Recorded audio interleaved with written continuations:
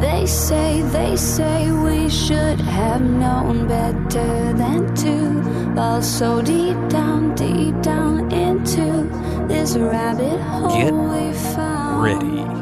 It's time again to venture down the rabbit hole into the world of cybersecurity. You're plugged into the podcast for security leaders and practitioners with a business sense. Prepare for unique interviews, insights, and practical advice that makes your job just a bit easier. And now, please welcome your guides on this adventure, James Jardine and the White Rabbit, Rafalos.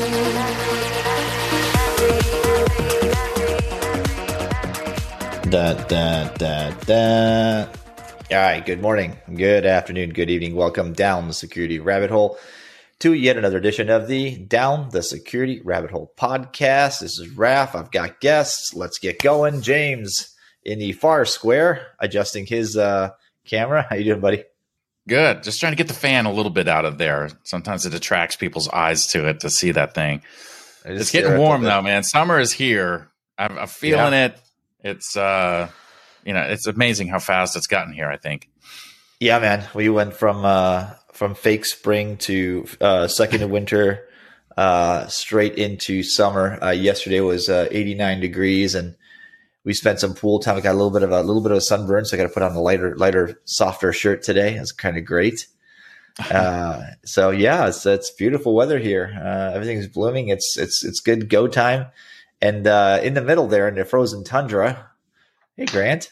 It's nice, and thanks. Welcome back, or I guess I should say I'm glad to be back. But yeah, no, it's a lovely gray day here in Ohio. So I'm jealous of both of you, and I'll live vicariously through your nice weather because we're in third winter, rainy spring or whatever it is here in Ohio now, waiting for real summer to show up. Well, you'll change that jealousy though, because come July. We'll be wishing we were there enjoying that summer and not this summer. So Grant, confirm something for me, because my kids taught me there's a meme going around about Ohio. And it's like Ohio's weather is so bad even Chuck Norris won't go to Ohio. I haven't seen that one, but it wouldn't shock me. It's like all these things about Ohio, like it's like that would make it like the worst place to be, like Ohio's not real kind of thing. That's everybody that has never been to Ohio likes to crap on Ohio, but in the end of the day, it's still a very nice place. Everybody that lives here is like, yeah, I hate Ohio, but then they stay here forever, and it is what it is. So everybody talks bad about it. It's got great jokes. But, if it's just about weather, that's good, because there's a lot of other things you could joke about. I won't go into. We're gonna leave most of those alone.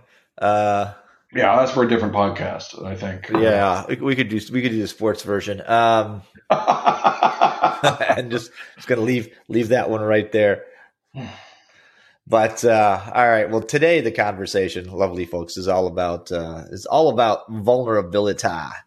There was an interesting thread that got started. Patrick Garrity started it, who we had as a guest but didn't quite make the show. Calendaring things got in the way, but he's been publishing research from his org, and some of the stuff was pretty interesting. There's a post that originally started, in vulnerability management, context is key. I agree. And we started talking about the CISA known exploited vulnerabilities, the KEVs, that is now up to 925, which is a staggering number of vulnerabilities. And I think I want to probably start this show off with the following thought, boys. With that many things that can be exploited, if you're not doing some sort of analysis on prioritization and trying to figure out what's more important than the other, what's even the point?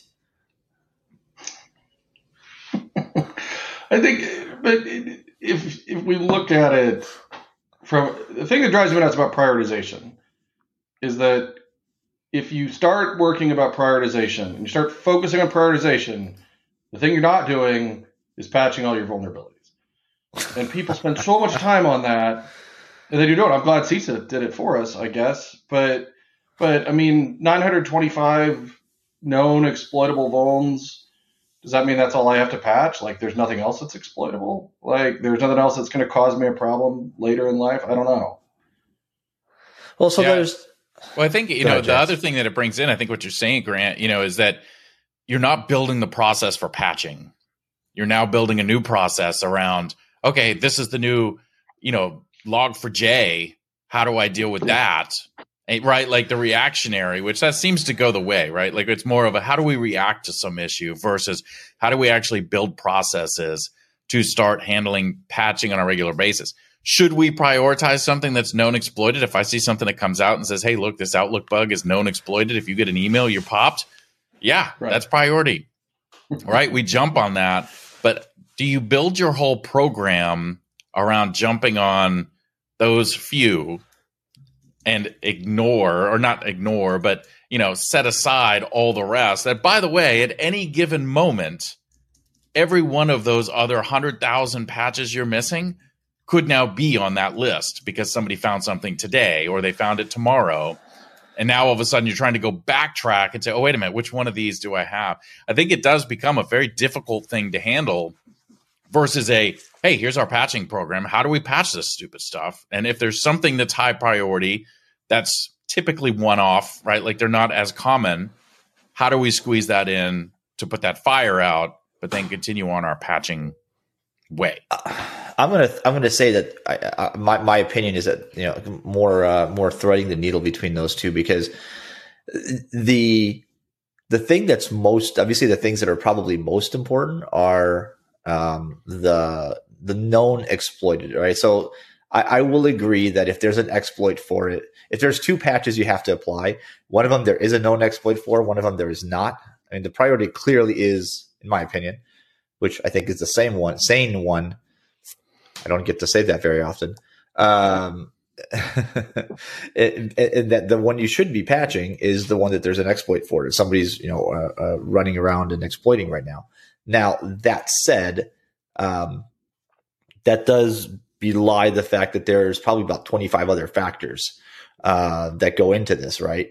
Just because you have a known exploitable vulnerability in your environment, so that's great. Where is it? What is it? Kind of what is it guarding? Or what is this entry point into? Does it truly matter? And frankly, what happens when you have 1,000 known exploited vulnerabilities? And how do you get to it? Like, guys, I think that I would like to think, and this is one of those like. In everywhere except for Ohio, patches get automated. See, my kids will do that now. They're like, so anyway, but the patch automation seems to be the only way we can get anything done anymore, because there's the sheer volume. But even with sheer volume, being able to like thinking of it that way, I just don't have a good sense that everybody's doing everything automated. I still think there's a lot of manual effort out there. And if there's any manual effort out there, like any scale of this breaks manual effort 1,000-fold. Well, I think that's what we were kind of talking about in the thread. I think that originally speared this was what we were talking about was velocity. The patching, the number of vulnerabilities that's come out, there's like something like 200,000 different vulnerabilities in the National Vulnerability Database right now. Or 2 million, I don't know. It's a huge number. So we've got 1,000 of those that are actively exploited. Like if we're still doing our normal patching processes, to what James was saying earlier, I want to be able to patch everything in 2 days if I could, and get everything rolled out. Like, how do I be more agile about my patching process? How am I patching faster so that it doesn't matter? Now, maybe there are those 933 that I do want to get done right away, but if I could get everything else done in 5 days instead of maybe 10 or 20 or 30 days, that is appealing to me, to have all of my patching done in some automated but reasonably safe way. I think the hard piece about patching from an automated perspective is rolling back patches when they break in an automated perspective. That's the hard part. Once we let that cat out of the bag, it's sometimes really hard for us to do that, especially in an enterprise where you've got a lot of systems that you've got to go do. It's one thing to do it by yourself or, with a small team, but that's hard when you break an enterprise like that. Well, it's different too when you think about automated patching. Is there's a new patch that automatically gets applied versus there's new patches. Somebody is manually going and saying, we can apply these ones. And then automation goes and applies those. All right. You have that extra process. Nobody's out there going and saying, oh, new patch for Windows, apply it everywhere we have it. Like that doesn't happen. If that was the case, we wouldn't have a patching problem. Right. It's still somebody's. Oh, I think we'd have a patching problem. Because not the one you think, though. We think we can push this patch. I mean, even something simple, right? Like, oh, we need to push a .NET patch on that server. Okay, but does that affect the app team that's running their app on that server, under a .NET platform? Or we need to push, whatever, a new version of Python or anything like that. What does that affect on that server? Can I push that? There's a lot of things that go into, can we push this patch? Unfortunately, right? I mean, it'd be nice if we'd sit there and say, hey, patches don't break stuff, so we can push it, It would be great. Not a true statement. Well, and I think it goes back to, knowing, okay, what's the criticality of that, which would then require me to have really nice asset management. And I'm sure every company in the world has that. And let's not go down that, but we know the stat is like 60% accurate CMDB.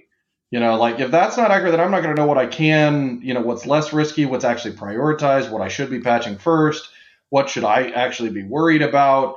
What about that server 2012 box that's still floating around in my environment, that's got more than 933, vulnerabilities on it. But that, I think, is the difficult piece. We keep talking about patching or how to apply patches or having an SLA around patching, but we're not we're not focusing on what does new patching look like? What does automated patching look like in an enterprise for workstation, for servers, for apps? That's an issue. So, I mean, look, different things, I think, different things handled this differently. I think there's a number of, we're kind of jumping all over the place, but I think the thing that is interesting is, your Chrome browser, right, for example, and Chromium derivatives, will annoy you more and more. Like if you don't do hit the relaunch button to apply the patch, like your add-ons stop working after a while, and they're like, I'm going to annoy you until you actually do this. Windows can in an automated way do this. I've recently experienced my first, I forget what it was called, but the when Apple releases their rapid security, whatever, like that was actually pretty. Aside from the reboot, was actually pretty painless. But we've gone. So let's talk about kind of history, how we got here, right? So a million years ago, we'd all watch Bug Track and all that stuff and try to figure out what we needed to do, what was out there, what was important. Then we try to figure out how to install it, test it, put it out in production, realize it broke everything, and then try to figure out how to roll it back. Over time, it's gotten better, but now we've got this confluence of things, I think, that need to be discussed. One, how do we find out that we have the issue? What's our notification process? Who tells us? Where does it come from? And how fast can we get it? Two, how do we know whether we have that vulnerability in our environment? I think, Grant, to your point, that is an asset management a problem more than anything else, and that's been a thing to solve for forever. We haven't figured that out yet. It's not. I don't think it's getting any better. We have the issue of the volume of patches available.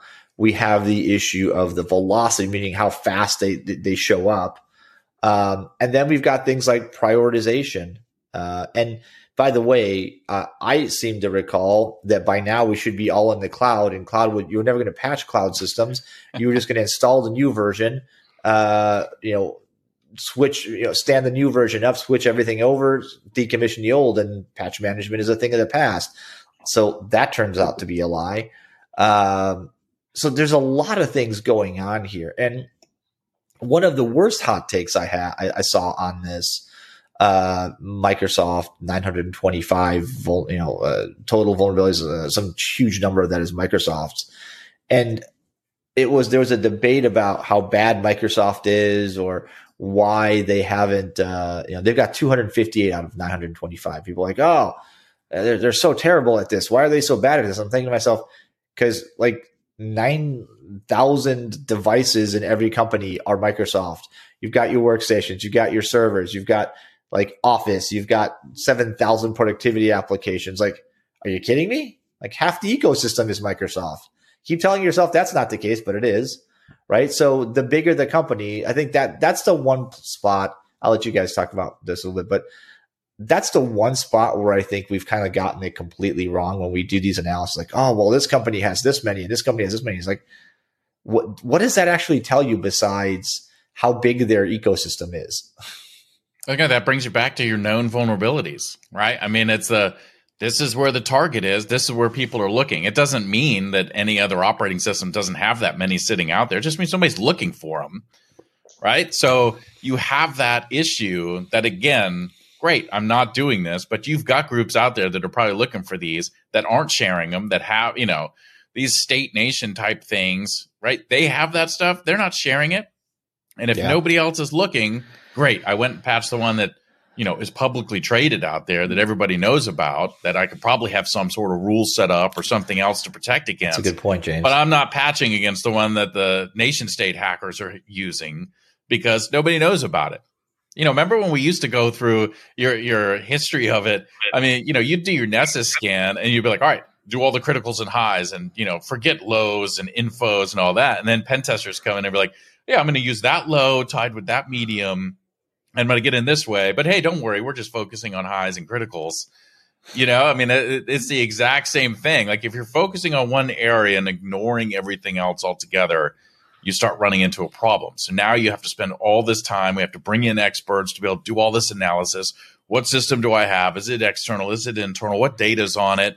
Is this exploitable in some way? Could they get to it from our system? What about if they attack our local system? They get on our, you know what I mean? Like you start, like just patch the freaking thing.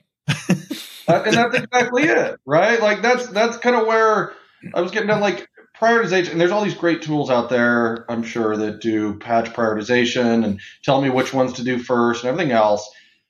But every minute I'm spending doing that, I'm not patching. Just how do I get more fluid in patching so that I can do it on a regular basis? Because even then, like when you think about the Nest, it's maybe I misspoke earlier, but it's like knowing that there's vulnerabilities in the environment, that's easy. I deployed Nessus. I'm running Nessus scans. That's great. And guess what? I see a lot of vulnerabilities. I don't know what that asset does. I don't know if it's something I should patch now. I don't know if it's internet facing, or did somebody, did a network engineer open a firewall rule for this because, we needed SSH in the internet. Like when you think about those level of vulnerabilities, and it's great, but like your point about the cloud, like the servers are easy. The servers are like, whatever, I'll figure that out. That's at least a known quantity. Hopefully, I bet we know where our servers are for 99% of the time. But workstation is the hardest one because I can deploy Windows and Apple updates super easy. What I can't do is all of the third-party software that got installed that's on 8 different versions. To your point about Chrome's great that it updates that automatically if I use it. But if I install Chrome once and then go back to using Firefox, now I have Chrome 38 loaded on my workstation. That's vulnerable, but is it really a vulnerability if I'm not using it? Or how do I respond to that? And then I have to figure out how to patch all these. That's an easy piece of software that everybody has. It's the random stuff that people go and install to run their cameras now, to do whatever, design work they tried to do one time and then ignored it. Now I got third-party software everywhere, and those are the hardest ones to patch. I do take issue with one thing you said. You said that if we're doing analysis, we're not patching. I'm going to tell you, I don't think in the modern world of IT that the person that's doing the analysis is the same person doing the patching. I think the analysis is done on the security team. The patching is done on the apps and systems teams. Yeah, not in small teams. Not in a major enterprise. Totally you've got resources for that. Any company smaller than say 2 billion probably doesn't have the right resources to be able to do that, because that same person on that security team is also their incident response. They're also doing regular operations. They're implementing new projects. All right, fair enough. But the other thing is, you're right. In an ideal world, that'd be fantastic. So, guys, what's the answer? Because we've identified that all options suck. I'm not sure I'm excited about that.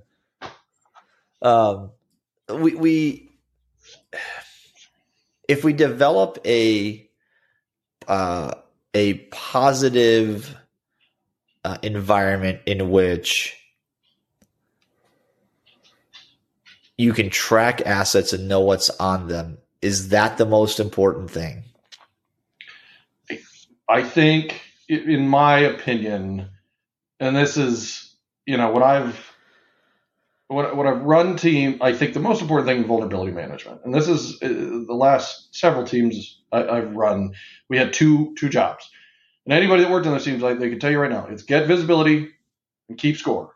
As long as we can see everything as much as possible, right? We know that's not possible, but we're going to see everything, know where all the vulnerabilities are, and then measure how well we're keeping up with them with a good metric.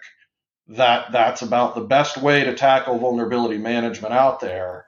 And then you can know, to your point, then at least you know how good am I doing at keeping up with those patches? Am I in compliance with my SLAs of the things that I'm only patching criticals and highs? But, at least am I keeping up with it or not?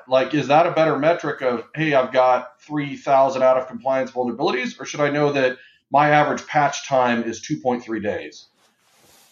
Which one's the better effective, metric today for vulnerability management? Well, and that still, though, doesn't keep context into the system, right? Okay, I've got 3,000 unpatched systems, but what are those 3,000 systems? Because really what matters to me is 5 of those are the internet-facing app systems that we have, and the rest are all sitting behind, 3 internal firewalls that you can't get to unless you actually go with a lock and key into a data center. Right. You have to figure out how to get that context, right? So you have to know what your assets are. You have to know how those vulnerabilities tie to those assets. So that way I can say this product or this piece of whatever we're doing has these type of vulnerabilities sitting on it. This is where I need to get that focus, right? I can have 1,000 systems with the exact same patch missing, and every one of them have a different criticality to them of, hey, I got to apply that patch, but I only have to apply it there on those 20 systems first versus these other ones. But again, now we're starting to get into this. I need to have somebody that can look at this context. How long does it take to dig in and get that to be able to say, these are the systems I need to do versus do it everywhere, and that comes down to also how long does it take to do it on those systems, right? Maybe that's a really hard patch and it's going to take a long time.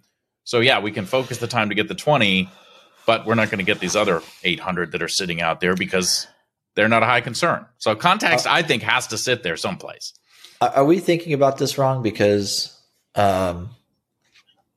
we're thinking about this in terms of, it feels like we're thinking about context as a manual process, right? Adding context to as a manual process. What if, I'm going to wave a magic wand, what if we have the ability to, as part of asset management, have some sort of metadata, right, on our devices? Is that machine accessible from? I think that's a dated thing to say, though. Is it internet accessible?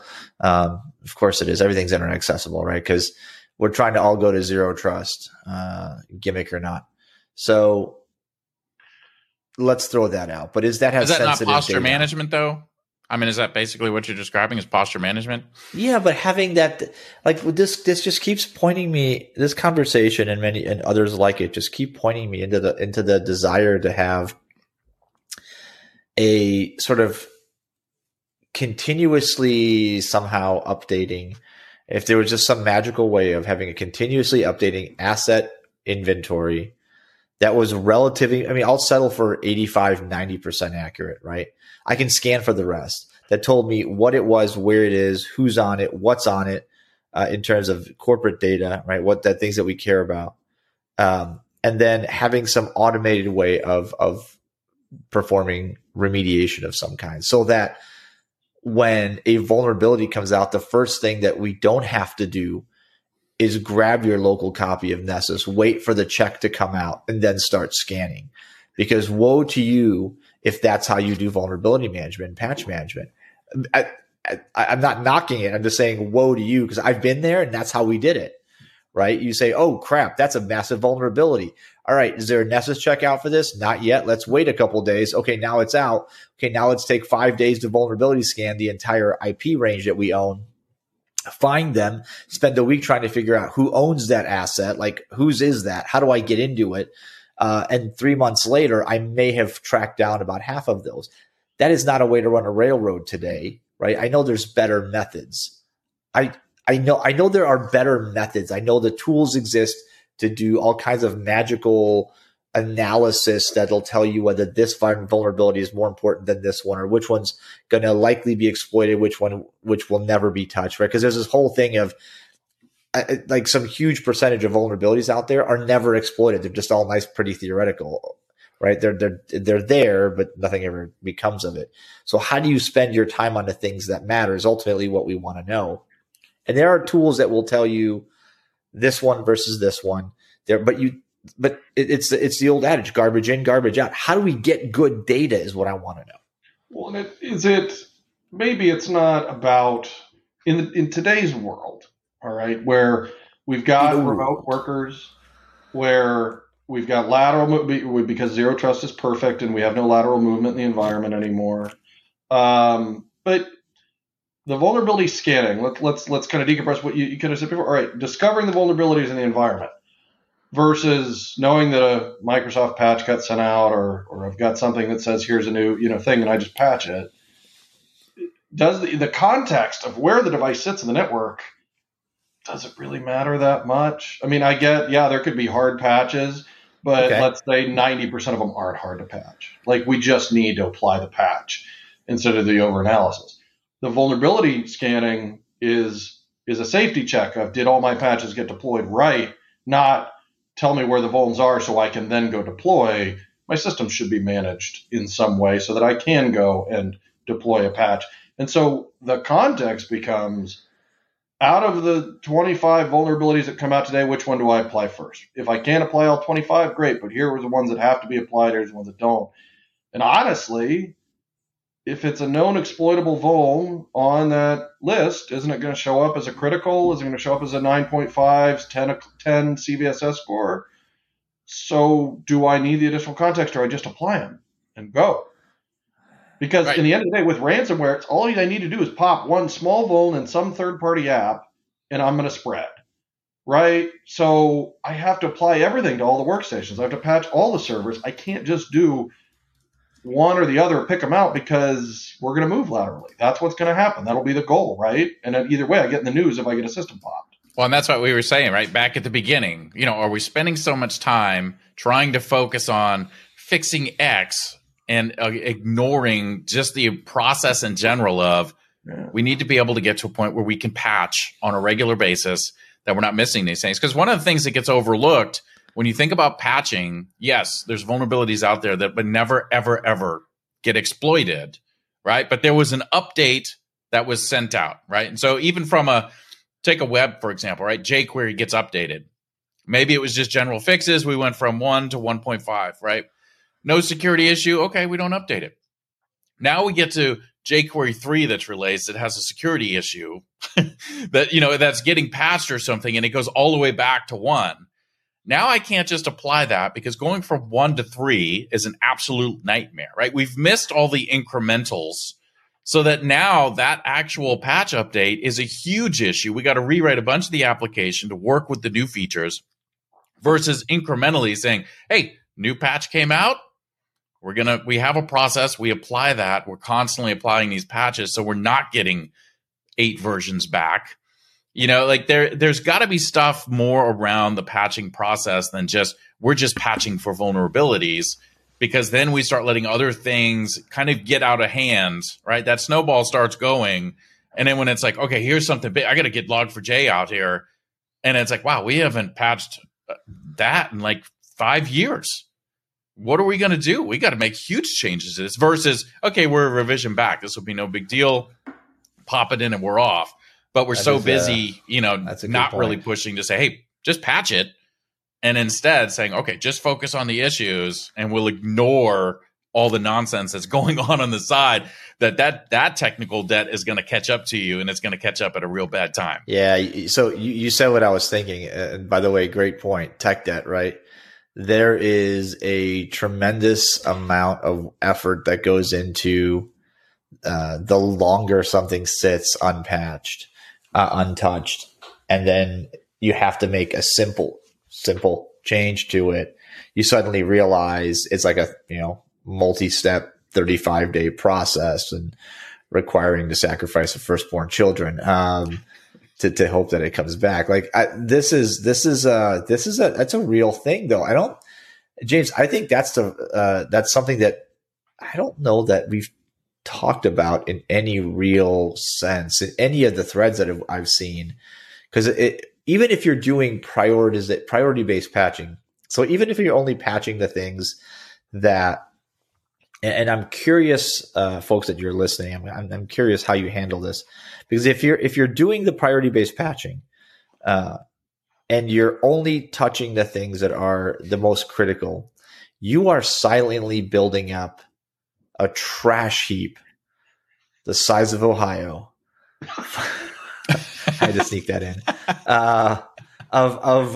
He's out. He's out. Of vulnerabilities that are eventually going to come back and bite you, because nothing stays out of that critical forever, right? 5 years, 7. You guys remember there was a file sharing. There was a service that was out there. It was like enterprise. It was like, remember Canvas? You could is a blank page. You drag and drop a file. It would give you a URL. And you could send it to anybody, and they could click that URL. And it would let them download that file. There's a bunch of these like transfer types of stuff like that. I can't remember the one I'm thinking of, the Australian one, New Zealand. Yeah. Yes, right. There was one that was like has been used by enterprise companies, similar for like, I think it was called Canvas maybe or something like that, for like 20 years. And the glory of it all was that about 9 years ago it went EOL, and then it went EOL and nobody really did anything about it. Like most of the customers were like, well, it's end of life, we should get off of this thing. But a fairly significant number of customers that these people had were like, hey, it's still functional. I mean, might as well keep using it. And then somebody figured out a way to like randomize through and iterate through and downloaded everything that anybody had ever pasted. People were like, oh my God, there's secret stuff in there. And they're like, well, how do you undo this? Like, what should we have done? And you look at it and go, well, when that thing was a problem 9 years ago, like it wasn't the uber critical, but it was a problem. Somebody should have gone, eventually this is going to get into a point where it's unsurmountable, right? Insurmountable is a problem. And so and then they just kept building stuff on top of it. And now the change required, and I had lived this. I worked at GE in this massive environment, and I remember this because you'd have a vulnerability in an app that an old Spring version, James, or struts or whatever the hell, things that I'm not familiar with, but it was like 4, 5, 7, 10 revisions back, and suddenly like, oh, there's a critical. They're like, oh, we can't patch that. You're like, well, wait. Why not? They're like, because it would require us to change the entire thing, and some of those methods aren't available in the new thing, so we can't patch that. And you're left thinking, what?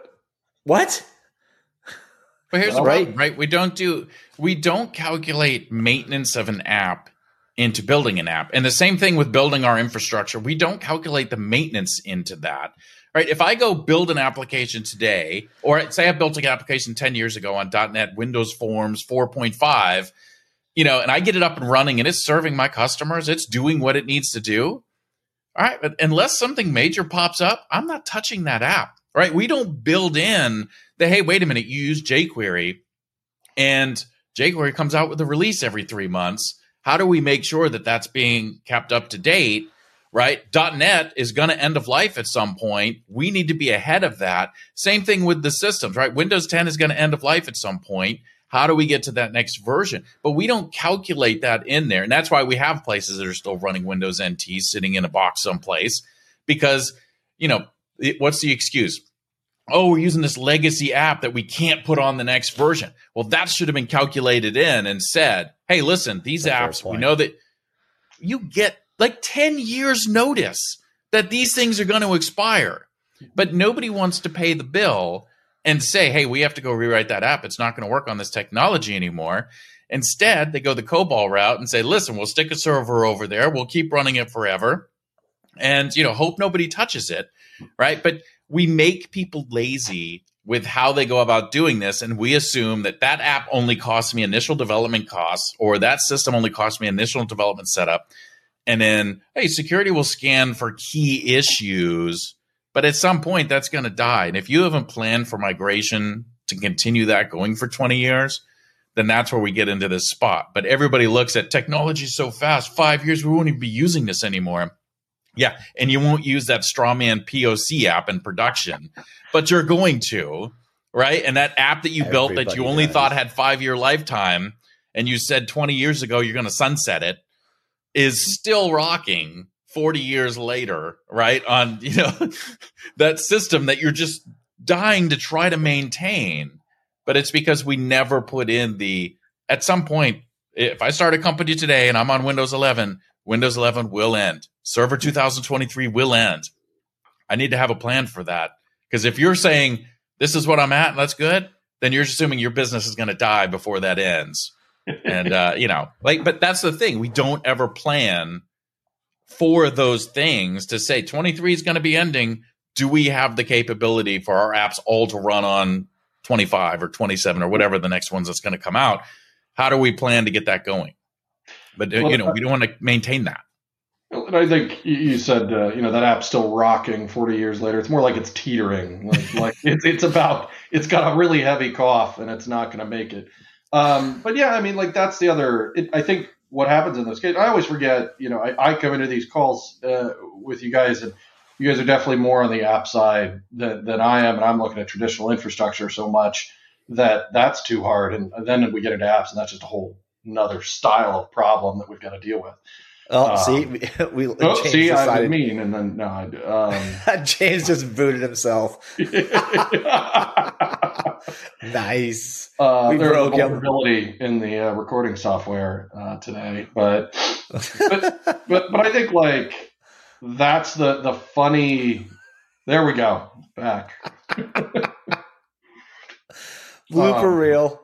But like the app problem is a big deal. You're right, because I think a lot of the times when you talk about like, oh, we'll use this custom developed app for a little bit.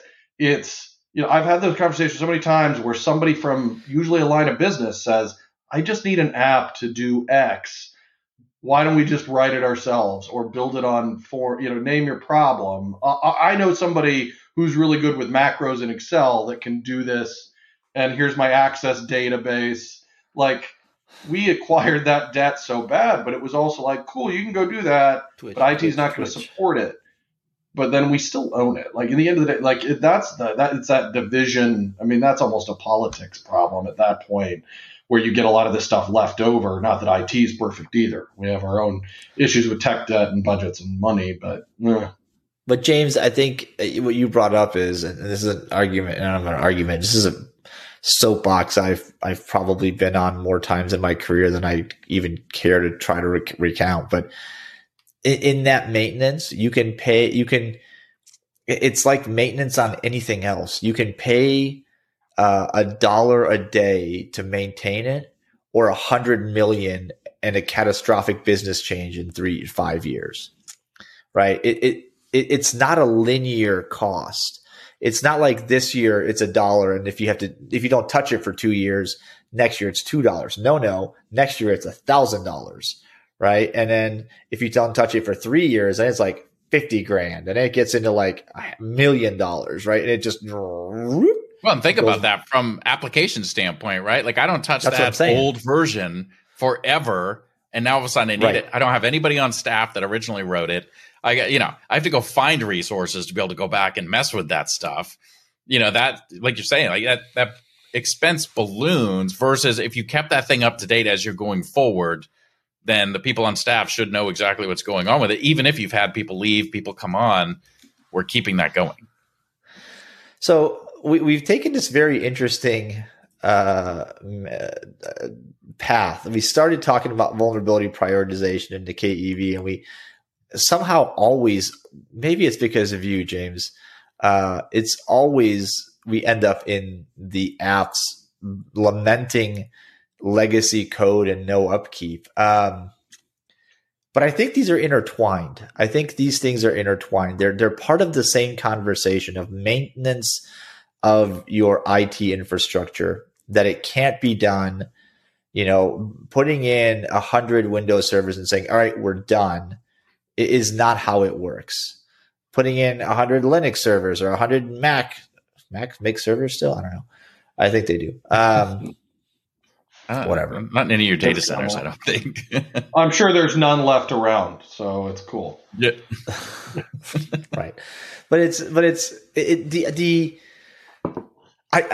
going to tell you, I don't think the manufacturer really matters unless they're just blatantly bad. I don't know that there are any ones in the enterprise that are just blatantly bad that don't get punished for it. So by and large, I think that problem is solving itself. This isn't even going into this whole like SBOM and idea, because that conversation we can have 20 more times, and we probably will talk that to death. But this is very interesting because there's a lot at stake and there's a lot at risk, and I just don't see. I don't see an easy answer. I don't see a way out that doesn't require us to do good baseline and upkeep. And if you don't put in the work every day, eventually it's something comes along and says, by the way, right, your world's about to catch fire if you don't know where this, like, hey, one of your rooms is about to catch on fire in your hotel. It's the one that has the blue iron. And people are like, blue iron? We have blue irons? Like, all right, somebody quickly run to every room and check whether they have a blue iron or not. Right. And that's what the equivalent of what we're doing is. And you're waking people up. What's that? Did you just make that up? Like that's a fantastic analogy. I did. I just made that up. Because it's a fantastic analogy, because you're waking people up, you're annoying them. Not everybody will open the door. They're like, who the hell is this weirdo asking me about irons at 10 o'clock at night, right? Or 2 a.m, or whenever it's less convenient. Some people are genuinely just in the shower and they don't hear the door knocking and you can't go in. So that, business is happening. You're like, hey, who owns this app? Nobody knows. You can't take it down because it might kill the business. So you're like, well, Then we accept risk. Then we get into risk acceptance, which is a whole nother thing that causes a big problem. Oh, it's fine. I can pay for that, or I can accept the risk as the business owner of this app. That sounds good. That sounds like I'm going to save some money. Wait a minute.